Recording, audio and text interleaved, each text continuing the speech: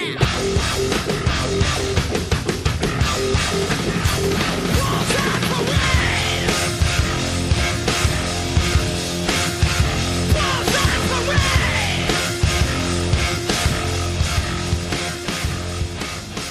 back, Chelsea fans, to the newest episode of the Blues on Parade podcast, where all we do is talk Chelsea and talk shit about everyone else. And I really don't want to say this out loud. Well, actually, no. We're going to talk shit about Everton, but not Frank. Well, he's off limits strictly for obvious reasons. But boys, first game of the season is finally in the books. It has begun. 3 points. Not the prettiest start, but I guess before we kind of dive into it, we'll start with Andres. You're about to get married, my man. The clock is ticking. What is it now? 6 days from today? 5 days from today? It is. By the time people are listening, it'll be 4 days away. 4 days. Yeah. The final stretch. Be married. I'll be a married man by the time we kick off against Spurs. And then in a month after your wedding, I'm going to steal your thunder and get married myself. So we'll have 2/3 of the pod getting married within a month. Hell yeah. Pretty insane. Sam's a lucky one. Sam can't get tied down. Yeah, I'm my own free spirit. But, yeah, and we're going to be flying out to Houston, Zach and I, to go to the wedding. So I'm really excited about that. Really bummed that you can't sneak away Sunday morning to watch a Tottenham match. You can. I mean, yeah, that would be a fantastic way to start the marriage. It's like, hey, we just got married. Let me go to a bar full of people and leave you within 24 hours. I told you to tell her this. We're going to be married forever. The boys are only in town for the weekend. Like, once you tell her like that, she's got to understand. Oh, sure. Mm-hmm. I think I have a better chance of telling her, hey, this is the only thing I ask. Let's watch this game in bed from our hotel room. Yeah. And after that, we can go back to talking about our wedding. Maybe that'll fly. You can just get her really drunk, Andres. Just make sure she blacks 8 out. in the morning. I think we're going to end up waking up hungover. Like, it's 11. It's a 10 a.m. game, right? You better. We'll make sure you wake up hungover. There's no way you're not going to be smashed, like, beyond belief at your own wedding. There's no way. Well, me too. I think we all have to join in on that. Let's talk about this Chelsea-Everton match. I kind of want to start off real quick and address a tweet that I saw by Mark Worrell. He's an author. He's written a bunch of books about Chelsea.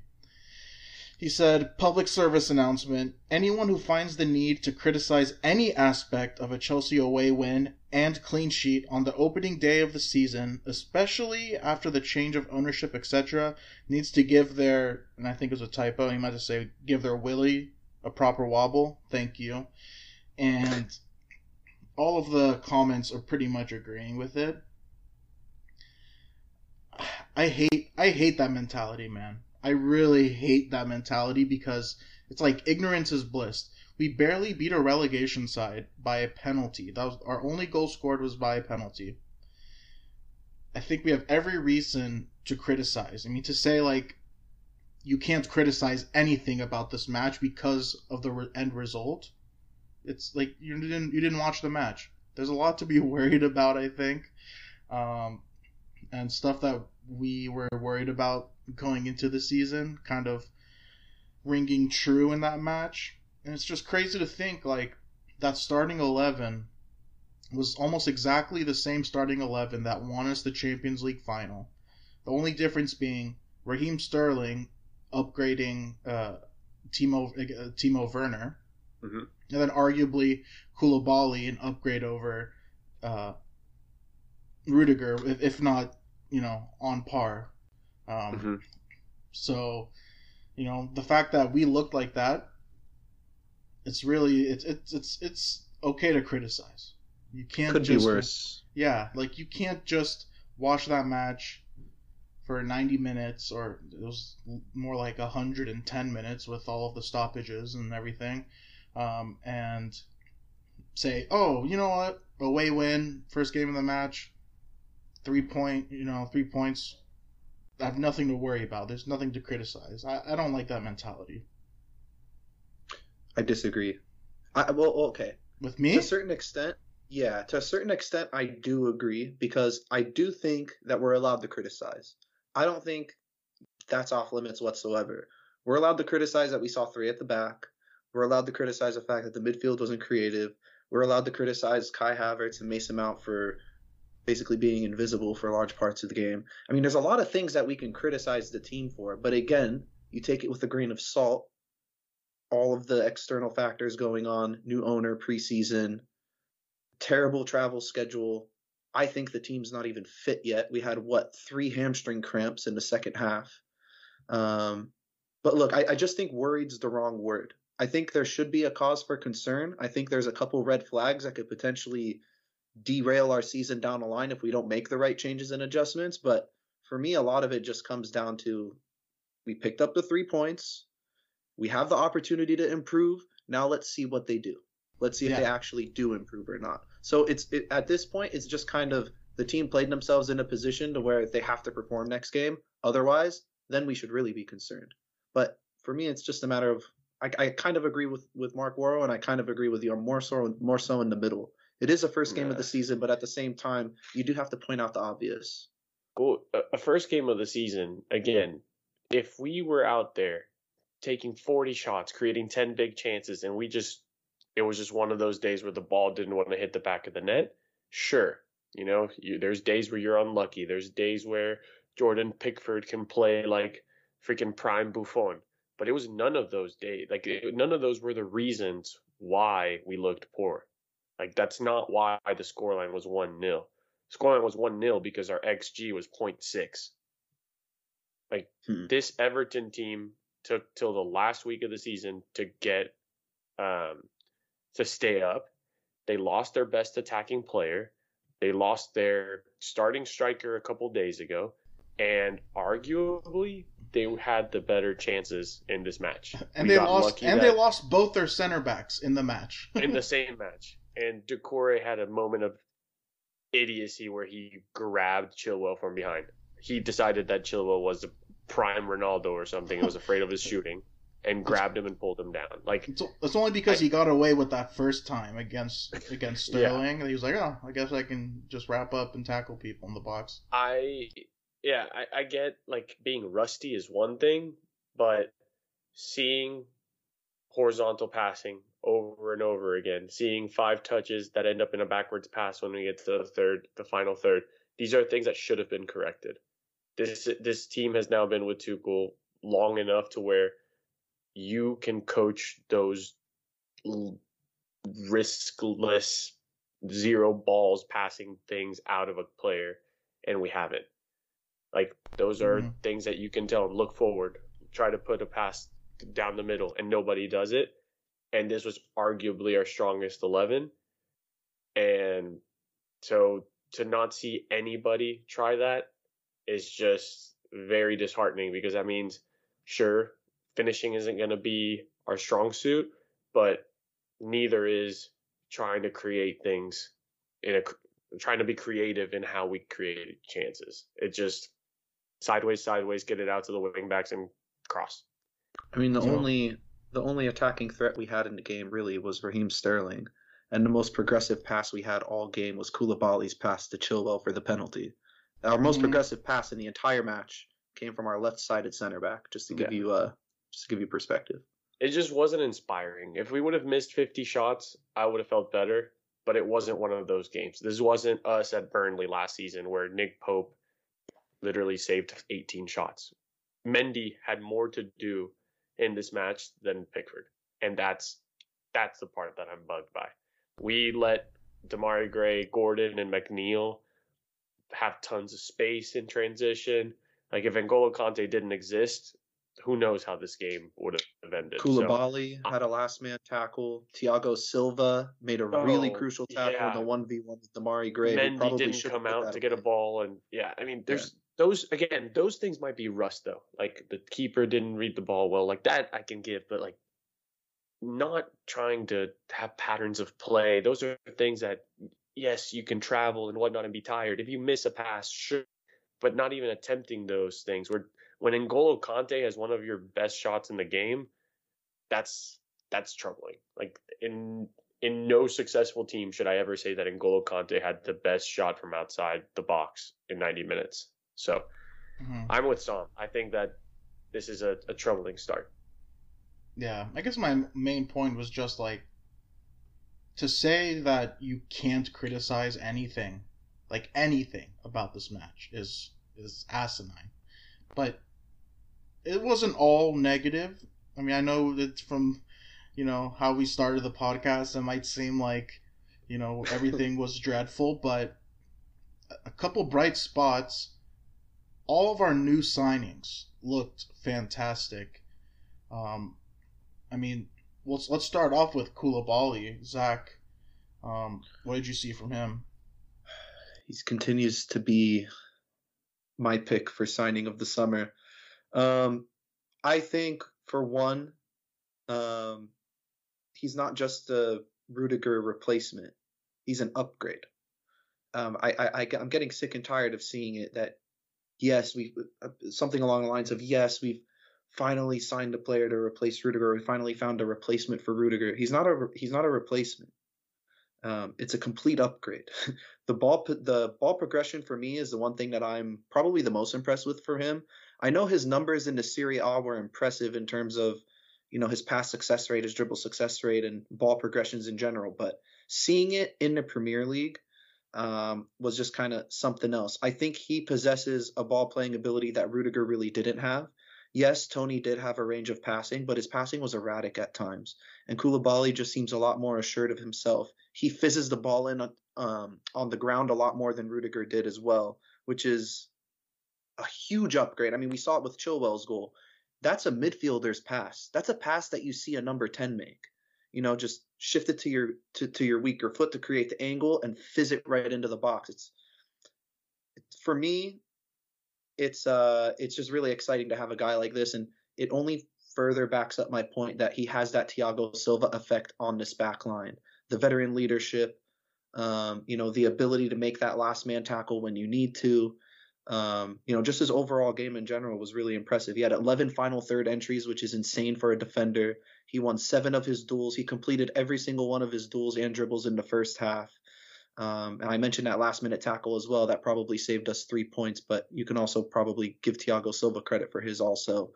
But again, look, our 2 most veteran defenders on the pitch, making 2 insane stops to secure the victory for us. I mean, that's what they're paid to do. So for me, Koulibaly's still the signing of the summer, man. He is such an upgrade, and it's just so nice to have someone back there that hit the ground running. And we knew he was going to be a sure thing too, but he's kind of transcended being a sure thing. He's for sure an upgrade, without a doubt. If I can just add one quick thing about his progression, you said 11 final third entries. I mean, that Thiago Silva tackle you were talking about, Koulibaly was in the box, in the opposing side's box at that moment, and he really left our back line exposed. So there were a couple times where I thought that he pushed up too much, and you just have Thiago and Dave back there. It's not really the most solid, and Chilwell is pushed up as well on the left side, so that left side is wide open, and you saw a lot of most of Everton's chances came off counterattacks, and I think that he might have gone a little too far with his progression. Well, to counter your point, if he doesn't get that far up the pitch, we don't win a penalty because he doesn't make that pass to Chilwell. Because he was right outside the box for that one. So it's kind of like you take it with a grain of salt. But my point is, I'm way more reassured having him in those positions than I am having Rudy in those positions, because I just think his decision making is it's just more efficient. And one more thing on that is Koulibaly being in that position isn't the issue. It's the fact that nothing offensive came out of the fact that he was that far forward.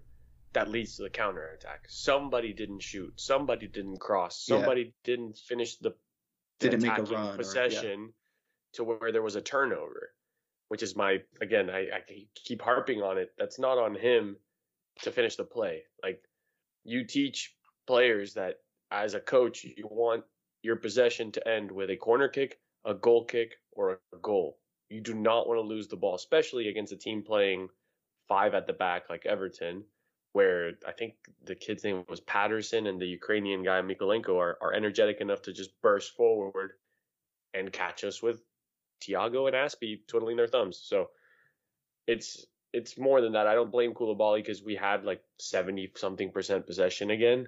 It's just like somebody has to decide to make that run. Somebody has to decide to pull the trigger, and we just don't do that, which does make Koulibaly look bad as an effect of that. Yeah. Andreas, did you want to talk a little bit about Cucurella's performance?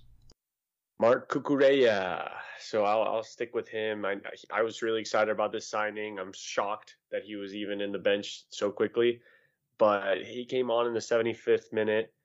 Chilwell, we talked about him being very far forward, and props to him for even getting to 75 minutes because he is still very much not in shape.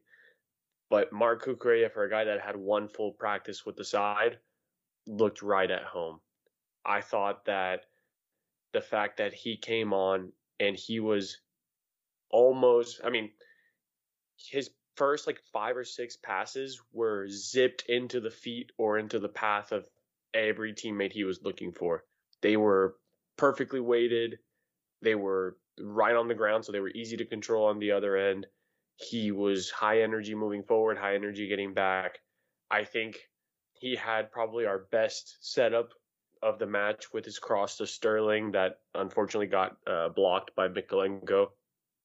He also had the only successful corner in the whole match. Like, I'm not even joking. He took one corner at the end, and it was the only corner that beat the front post or didn't get kicked all the way over everybody in the box.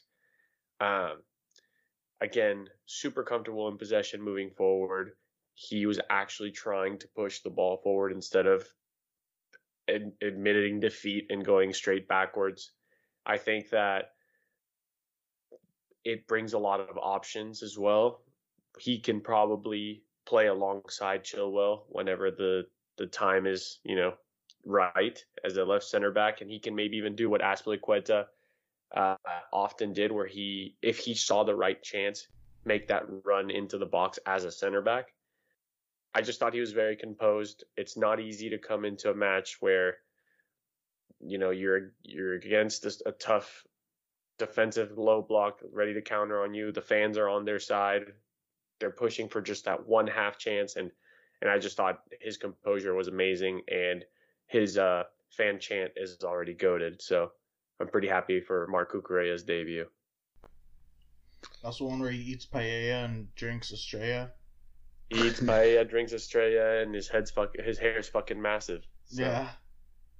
It's amazing. Yeah, I don't really have anything to add on him. I mean, he was really impressive. I think, again, it's not just the backup wing back here. I think this is a guy that can definitely push for some starts. So And seems I like he just fit wanna in say just fine. one last thing I'd say, and this is not a slight to Chilwell's performance. I just think it's something about the physicality. I think Cucurella should start against Spurs. I think that you need a guy that is in the full fitness to compete with a Spurs side that is healthy and fully immersed into Conte's 3-4-3.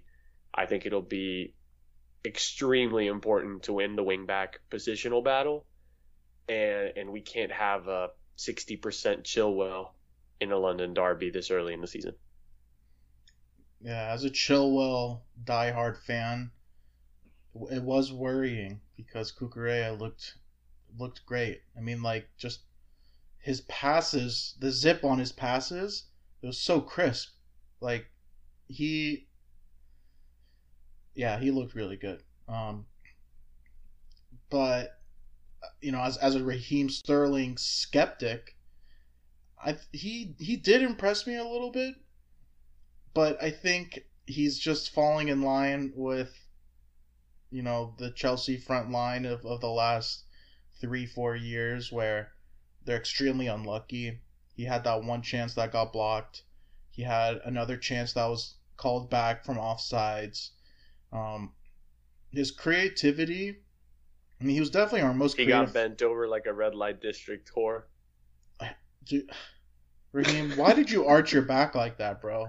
The ball Raheem. was underneath his hips. Oh, yeah. Yeah, Like, there was nowhere else for his ass to go. Still, bro, the arch in your back, bro, like, you can't do that. And Yerry Mina looked way too happy doing that, too. It was... Yerry Mina, there was intent behind that, for sure, and I did not like him after that match. Sterling does have a dump truck, though. Yeah, and he just has. I've been having one like that since Hazard, you know. Yeah. Yeah. It's nice to have it back. But out of our front three, he was definitely the most creative. He had 2 key passes. He won 3 dribbles. I think he attempted like 4 or 5. So I thought he looked okay. I think he's still. I mean, I'm still not 100% sure what our formation was. I don't know if he played 3 or 2 up top. It looked like a little bit of both. So he was playing centrally, more central throughout the match. So, I think he's a little bit out of position playing centrally. But it's just, Kai Havertz just is not doing it right now as a striker. So, like, Raheem Sterling's our next best option. Zach, we had our $20 bet on Conor Gallagher. What was the exact phrase? Whether he'll have a good season. Whether a good he has season a good to Andres' standards. Yeah. Yeah. So he did make his debut in extra time of the second half. Did you think it was a good so far? It was a solid debut. I thought his kit looked very tidy. His socks were pulled all the way up. He didn't trip while he was running out onto the field. I think his biggest contribution was standing in front of the ball after we fouled one of the Everton players just to kill some time. But no, he headered a ball. He won a header. He's gonna get his time. And it was just a matter of getting fresh legs on the pitch at that point, and just to kind of kill time and use that extra sub. So not much else to it. First match goes as a undecided. There's no good, bad. I'll have an Excel sheet that I'll keep updating. So the sample size is not big enough good, yet. Not bad. Armando Broja also made his debut. He came on for Kai Havertz, which may be a sign of things to come, but he did not really play centrally. He was playing more wide. I think that's because it was a like for like swap with Kai Havertz, who was playing more wide. But yeah, I mean, it wasn't technically his debut, but coming back from loan, and with an arguably a big opportunity for him to have a big role this year. Zach, what did you think of him? I think he actually looks like a striker, unlike Kai Havertz. I mean, I've been tooting his horn all summer long. I think he does have a chance to earn some playing time. I'm glad that he stayed, because we talked about it before. His pathway to winning that striker position is laid out for him. Timo is leaving, which we'll get into in a little bit, but that was kind of expected. And we know that Kai didn't necessarily make that position his last season, so it's pretty much up for grabs. So based on the evidence that I saw, he brings you, like the Cucurella argument, that physicality that Kai just completely lacks, that ability to hold off defenders and pull center backs out of position to open up spaces for your teammates. I think he could provide all of that for us. And not only that, he does have a little bit of Diego Costa about him, just in the way he moves and the aggression in which he attacks the ball. So I like this kid. I want him to play more. And I know we're going to get into it a little later, but I mean, I'll at least explain my reasoning as to why I think he should even start against Spurs, because frankly, Kai just didn't show us anything. And in the 5 to 10 minutes Broja was out there, he showed us way more than Kai's 80-something minutes. Yeah, to put it into simpler terms, he played 15 minutes and got just as many shots on target as Kai Havertz, who played 75 with the full starting 11. So Yuck. Yeah. Hey, and also the good thing, if I'm really hoping for Broja to take that starting role, I got him in fantasy, in our fantasy draft league. Man, did I have a good first week. I'm currently in first with 58 points. Got that Cheeky Zinchenko and Martinelli double, I got the first goal and assist of the season. And Mitrovic, thank God. I mean, that fool, 13 points from him. Loving it. Andreas in 4th place right now. Zach in 7th. Still a long season. Yeah, but not a good week. yeah, we still got a long time to go. At least you're not Jason, 14 points right now in last. Foden and Grealish let me down, man. I didn't get anything from those guys. It's Bone Daddy Cool's son with 14 points. He's a United fan, so that, it was a comparable performance to his Red Devils. So let's talk a little bit more about the lack of creativity this match, because I think that was the main talking point and the main gripe that Chelsea fans who were brave enough to complain about the match, that was their main gripe. Again, Twitter was divided. There was the half that I was talking about where, we're just happy we got the 3 points, early season rust, late window activity, can't criticize the team, and the other half think the world is ending and that Chelsea are going to be playing in Europa next season, which very could well, I can say I'm in both parties, honestly, but where does the lack of creativity come from, Zach? What did you see? Oh man, there's so many reasons, but if I just kind of had to narrow it down to one, it was probably the biggest omission from the starting 11 I thought was Kovacic. For a guy that was our best midfielder last year and also our most progressive midfielder, just in terms of picking out the final ball, especially early on in the season where he was releasing the ball early to our strikers who were making runs. I thought he was a big miss. Now, you could say it's the system and the fact that we're set up with 2 midfield pivots.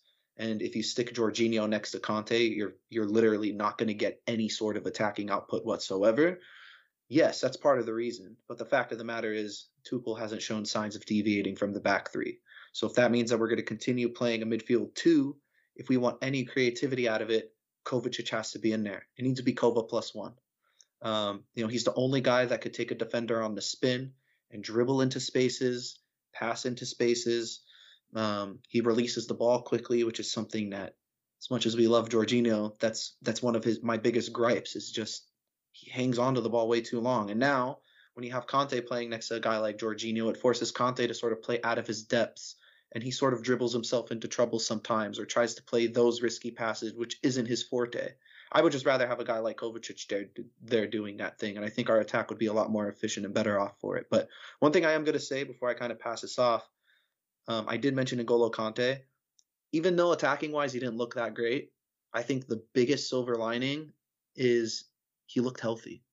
And defensively, he looked like the old Conte. He was freaking everywhere. So I think during Spurs, or for Spurs, the formula has to be Kovacic and Conte in that midfield if we're going to run that midfield pivot, in that 3-4-3.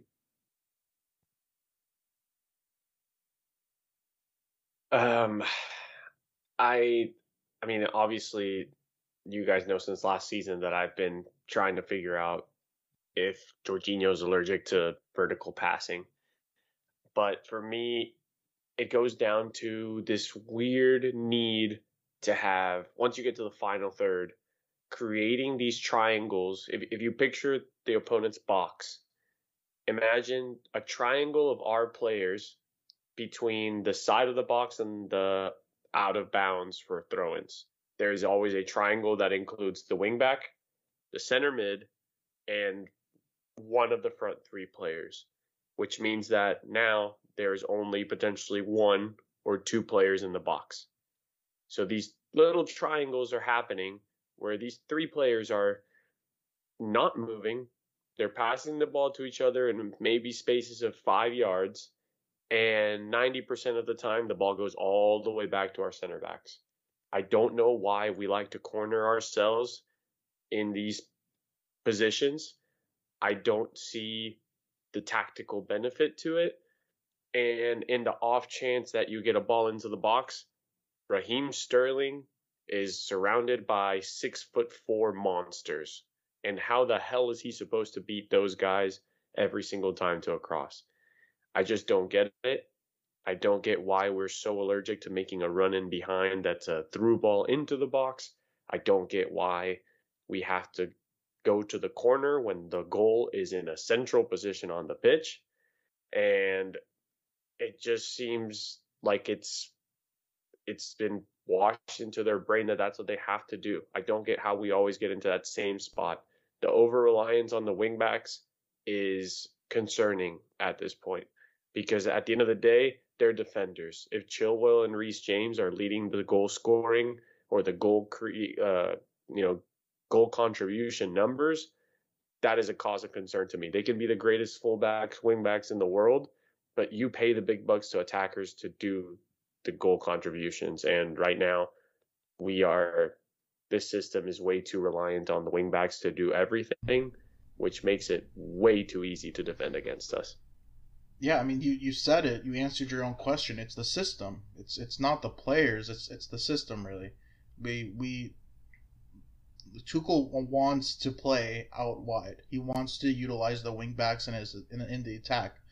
I mean, you saw last year when Reece James and Chilwell got hurt. We looked awful. We looked like a completely different team. So, I mean, I'm not sure what the right decision is as far as whether, I think we can find some sort of balance, between attacking out wide, utilizing the wingbacks, and making more vertical passes from our center mids to hopefully one of our front three making a run. I mean, I think the unfortunate thing is Kai Havertz was supposed to be that guy, and he's just looking lethargic out there. Like he's not running around. Like I get it. Like you can be calm and like play with like a cool demeanor, but you got to make runs out there, man. You're our striker right now, and you have 2 goals and 1 assist in your last 21 Premier League matches. This is spanning a year. Since last August, he has 2 goals and 1 assist in the Premier League through 21 matches. That is,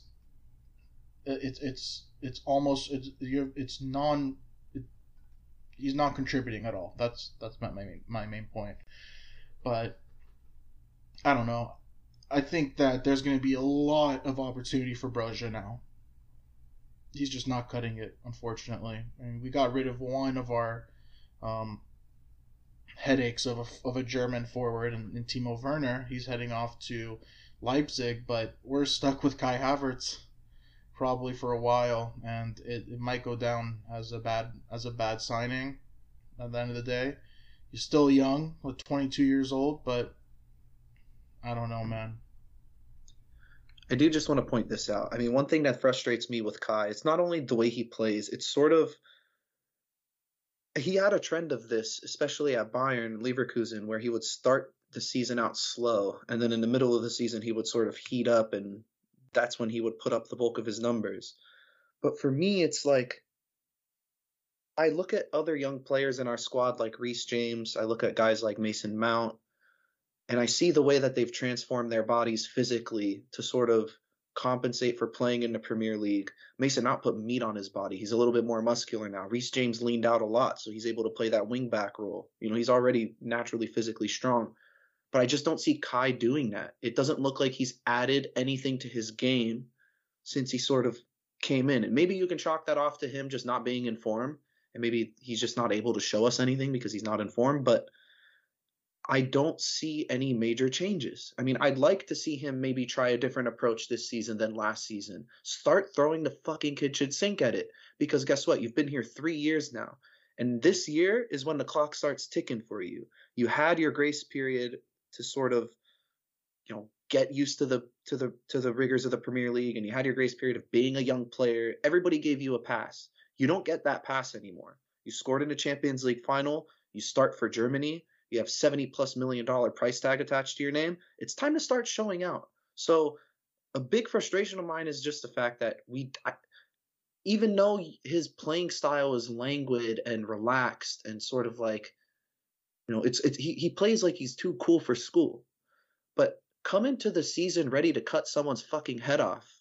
Like Mason Mount and Reece James changed their bodies completely so they can adapt. And maybe that's how they found their way into here. I want to see Kai change something. Throw some meat on your body. Get a little bit lighter. Adapt your body, adapt your way of playing, adapt your freaking mindset. It just seems like he needs a full-on factory reset at this point. And that's just, it's frustrating because you expect a guy like this to come into the season hungrier than anyone else in the squad. And maybe that's the case. Maybe he just knows that it's his position because Lukaku's gone, Werner is gone, because we've seen him play with fire and play hard. I mean, he was bodying Sergio Ramos on the run to win the Champions League. Yeah. And this is the thing. I remember my actual lack of creativity point. I actually lost track of it because I got so fed up with those little dumb triangles that go backwards. This team has zero sense of vertical urgency. One thing that we are not a counterattacking team. Therefore, we need to look and be attentive to when those vertical chances are there. Sam was talking about Raheem Sterling and his stats, and obviously it's not a stat that's kept, but I think I counted 3 or 5 runs where he was open. And those same runs, when you watch highlights of both Liverpool and City, those are the runs that scored. The Haaland second goal was a vertical run, very similar to one that Sterling made. And it takes us way too long to get to the shot within possession. We are not trying to catch anybody off guard.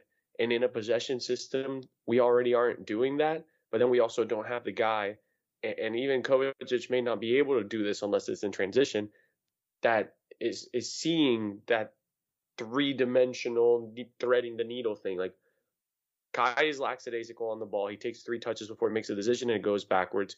Reece James in this match did the exact same thing. He took way too long on the ball. We know Jorginho already does that. And because these things are happening, our front 3 receive the ball with their back to goal. How is an attacking player supposed to attack the goal when they're facing their own? It's just simple like that. Like it's not a hard thing to see and watch. You don't have to be a football genius to realize that you have to face the opponent's goal to score. I think that kind of gives you our answer to the Twitter questions then. Yeah, but before we get into that, like we've been pretty negative. Let's finish on a positive note. Andreas, what's the biggest positive you took away from this match? We broke the curse. 3 points at Goodison Park, which hasn't happened in 4 years. On top of that, Everton hadn't lost in opening day in 10 years, which was the longest streak in the Premier League. And, again, ups and downs of preseason, losing to Arsenal, the traveling, all this other stuff. We've heard how the how wasn't thrilling, but we got more points than Liverpool and United did this weekend, and we're supposed to be the team that's in the worst situation. So it's a good silver lining to get 3 points when you look like shit.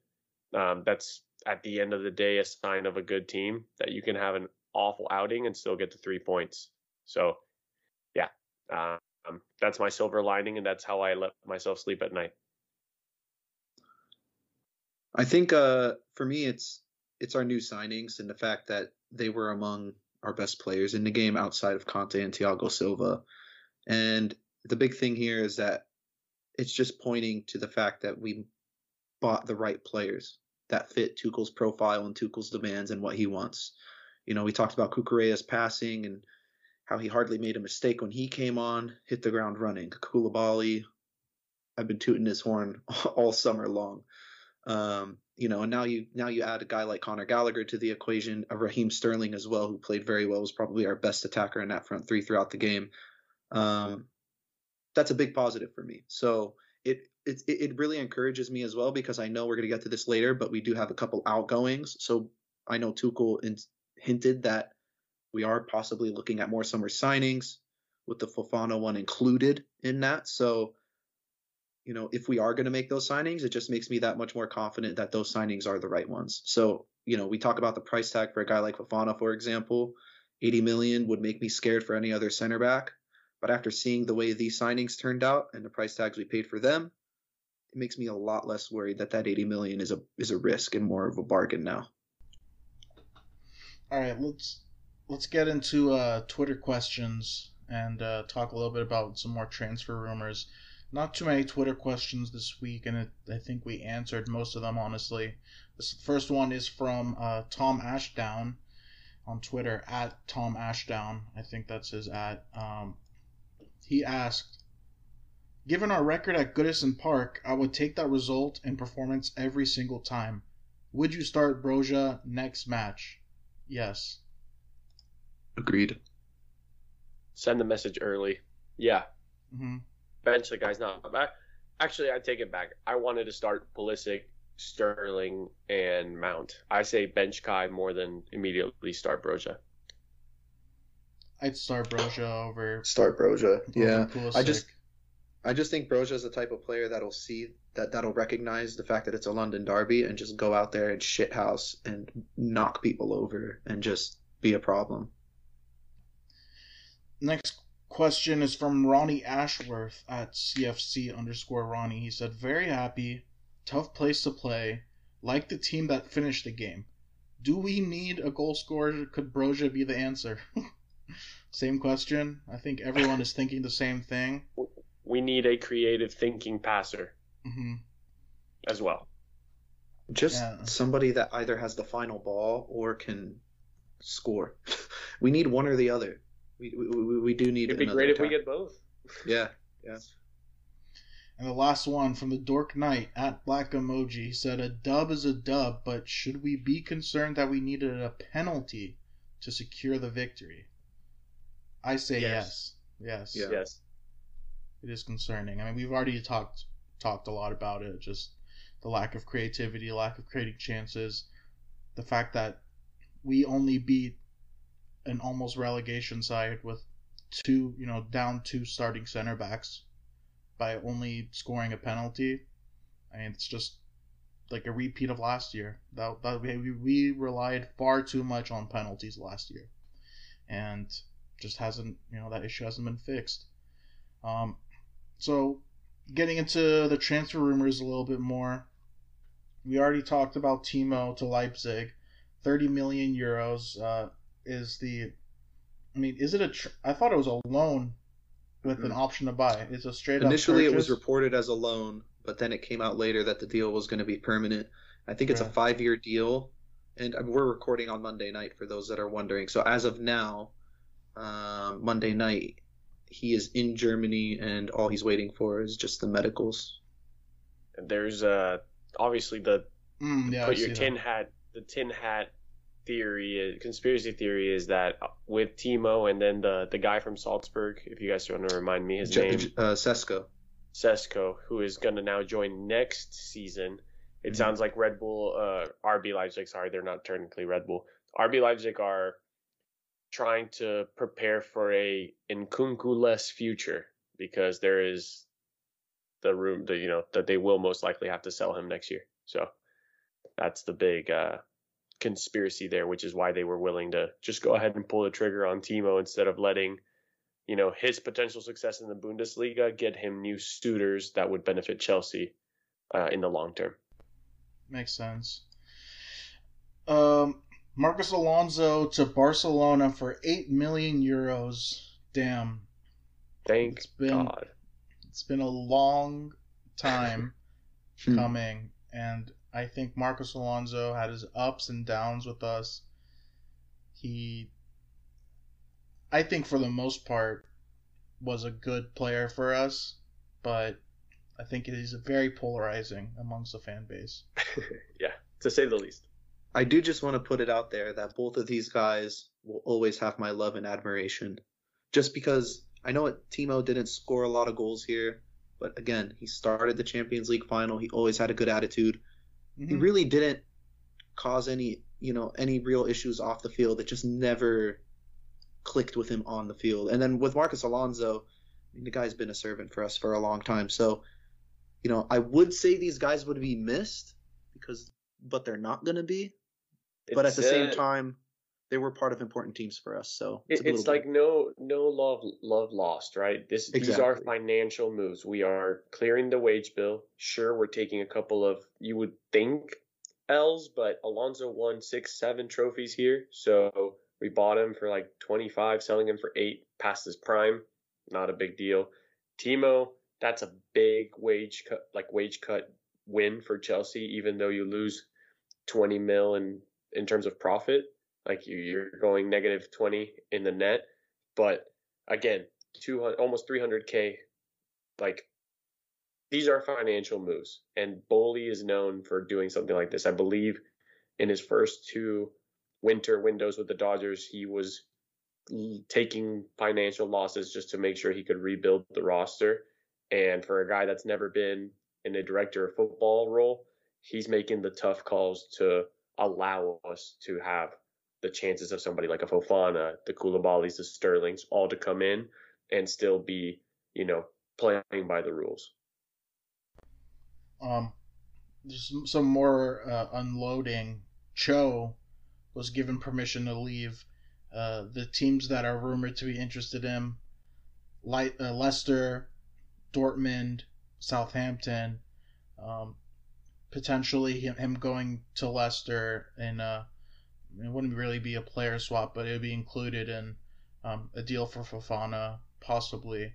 According to Jacob Steinberg, Dortmund has joined the race for Cho, so it looks like right wing back cover may be coming in the shape of Dumfries or Kyle Walker-Peters for us. I don't know if anyone wants to add anything. I'm all for it. Yeah. I mean, Cho's still only 21 years old. If this is, it should have happened last year. I still think that Tuchel made that mistake last year when he was 20 and could have had the chance to prove himself going into what he didn't know was going to be such a transitional summer. But he's 21. He may be changing his allegiance to Ghana, so maybe World Cup could be in his future. I think Ghana's in the World Cup, right? Or am I making that up? They usually are. That's a fair assumption. They're usually decent. So there's those 2 things. He's 21. We still have the likes of Ziyech in the roster. We don't know what will happen next year, but we look like it's a front 3, whether it'll be in a back 3 system or maybe in the future a back 4. So if he bangs and he comes back, Tuchel has now proven that if you do well on loan, you get a good chance here. So I think it's a year too late, but I think it's the best move for both club and player. Hope he goes to Germany. And to confirm, Ghana is in the World Cup, Group H, with Portugal, Uruguay, and South Korea. So not looking too good for them. Talk a little bit about the Fofana update. So originally, our 60 million offer was rejected. He came back with 70 million. The bid was rejected again. But we've really got our eyes set on him. And Chelsea are expected to go back in and reportedly willing to go beyond £80 million for Wesley Fofana. Which, I mean, apparently Fofana was surprised that Leicester turned down 70. He thought that was a fair offer for them. I mean, he has his eyes set, I think, on Chelsea. He did play over the weekend. Leicester did. They started and they played him the full 90, which was kind of annoying. But he looked good. He was probably their best player, or best defender at least. And I mean, Andreas, can you explain the financial fair play aspect with Fofana? Yeah. So rival fans are going to try to scaremonger us on Twitter and whatnot, saying that we've overspent. But even if we spend big on Fofana, it won't put Chelsea in financial fair play jeopardy. It looks like we're still good on the incoming and outgoings and the 3-year window that is the weird rules of financial fair play. Again, we've also offloaded a decent amount of players this summer. We've let some players walk that had big contracts. The thing is that Bowley also has a plan to improve our world marketing and how we can get some more money from kind of sponsorships and deals like that, because in the next financial fair play window, our team wages will be part of what UEFA looks at, and Chelsea has the second highest wage bill at the moment, and that's probably because we still have a lot of deadwood to get out of our books. But there's a plan in place. We're not gonna face any sort of sanctions or violations with UEFA this time around, and the ownership, the owners are already looking at the next set of rules and how they're working against potential bans and such then too. All right, it's time, guys. London Derby, Chelsea against Tottenham. Fuck Spurs. Who looked scary week 1, I think. Not quite scary, but they looked great compared to what we look like. It's not looking too great for us. But this match will be at the Bridge, so we have that at least in our favor. Spurs won their opener over Southampton 4-1, and 4 goals without Son or Kane scoring any of them is scary. We all know at the end of the day Spurs aren't winning shit, but for the second match of the season, I am scared. But we know Conte's teams always have the most rigorous preseason out of anybody else, so they're going to be in shape. They're going to be fit, and they usually start their seasons out in form. So it's not a surprise that a Conte team looks this spiffy early on. But yeah, man, I agree with you. I think I'm a little worried, honestly, about next week because they just look like they're a level ahead of us at the moment. See, this is where I'm feeling the other way. I still think because we have such a young, inexperienced side, they can show up for games like this. I feel like every time we have a North London derby in recent history, it's Spurs are the team in form and they're finally going to take it to Chelsea. And then it's always our guys who rise to the occasion. I think, sure, it's easy to look at the paper, but at the same time, we always rise to the level of the opposition and somehow end up being the ones that frustrate the other side. Whether it was making sure Liverpool didn't beat us in the league last season and then taking them to pens twice, or the fact that we embarrassed Tottenham in 3 times in 2 months when we had the worst patch of form and Lukaku had done the interview and all that. When there's always a gray cloud over Chelsea when this derby comes, and we always come out on top. I expect a big week. I expect a big reaction. I don't see how the players can be content with last week's performance, and I know for a fact Tuchel wasn't either. So I think we're going to catch Spurs sleeping. I feel good. Maybe it's the wedding talking. I wish I shared your optimism. Hope you're right. Listen, if we can find a way to squeeze one out,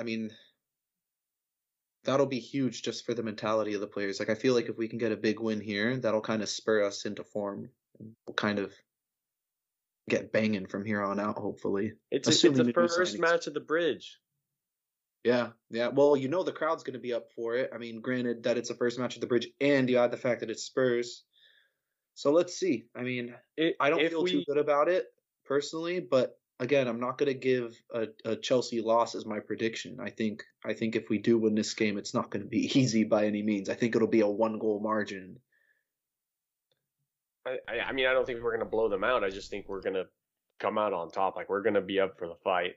And to look like a little bit down the line, it'd be great to get a result at home, because then we could go on quite the win streak on paper, per se. You know, you got Leeds, a week Leicester, a week Southampton, before you go into another, actually back-to-back weeks of London derbies. So it'd be great to go through August, even if it's scraping them out, but to beat Tottenham early on, even with, it reminds me of Conte's second year when we had the weirdest starting 11. You know, we had a bad first week. I think we drew Burnley. Yeah, that's when Jeremy Boga started for us and Cahill got sent off. And then, no, Cahill came on for Boga because somebody else got a red card. Right? No, Cahill got sent off against Burnley. Maybe that's what it was. But so we drew Burnley, and then you have Tottenham week 2, and we played this weird like 3-5-1-1 and beat them. And even Bakayoko looked like a Premier League player in that match. So that's the kind of thing I'm trying to summon those sort of energies. Well, Sam, I predicted a 1-goal victory for Chelsea. Who the fuck knows what the score is going to be? What do you think? If you're predicting a win by 1 goal, then the final score is going to be 1-0, because we're not scoring more than 1 goal. That's what your prediction is. I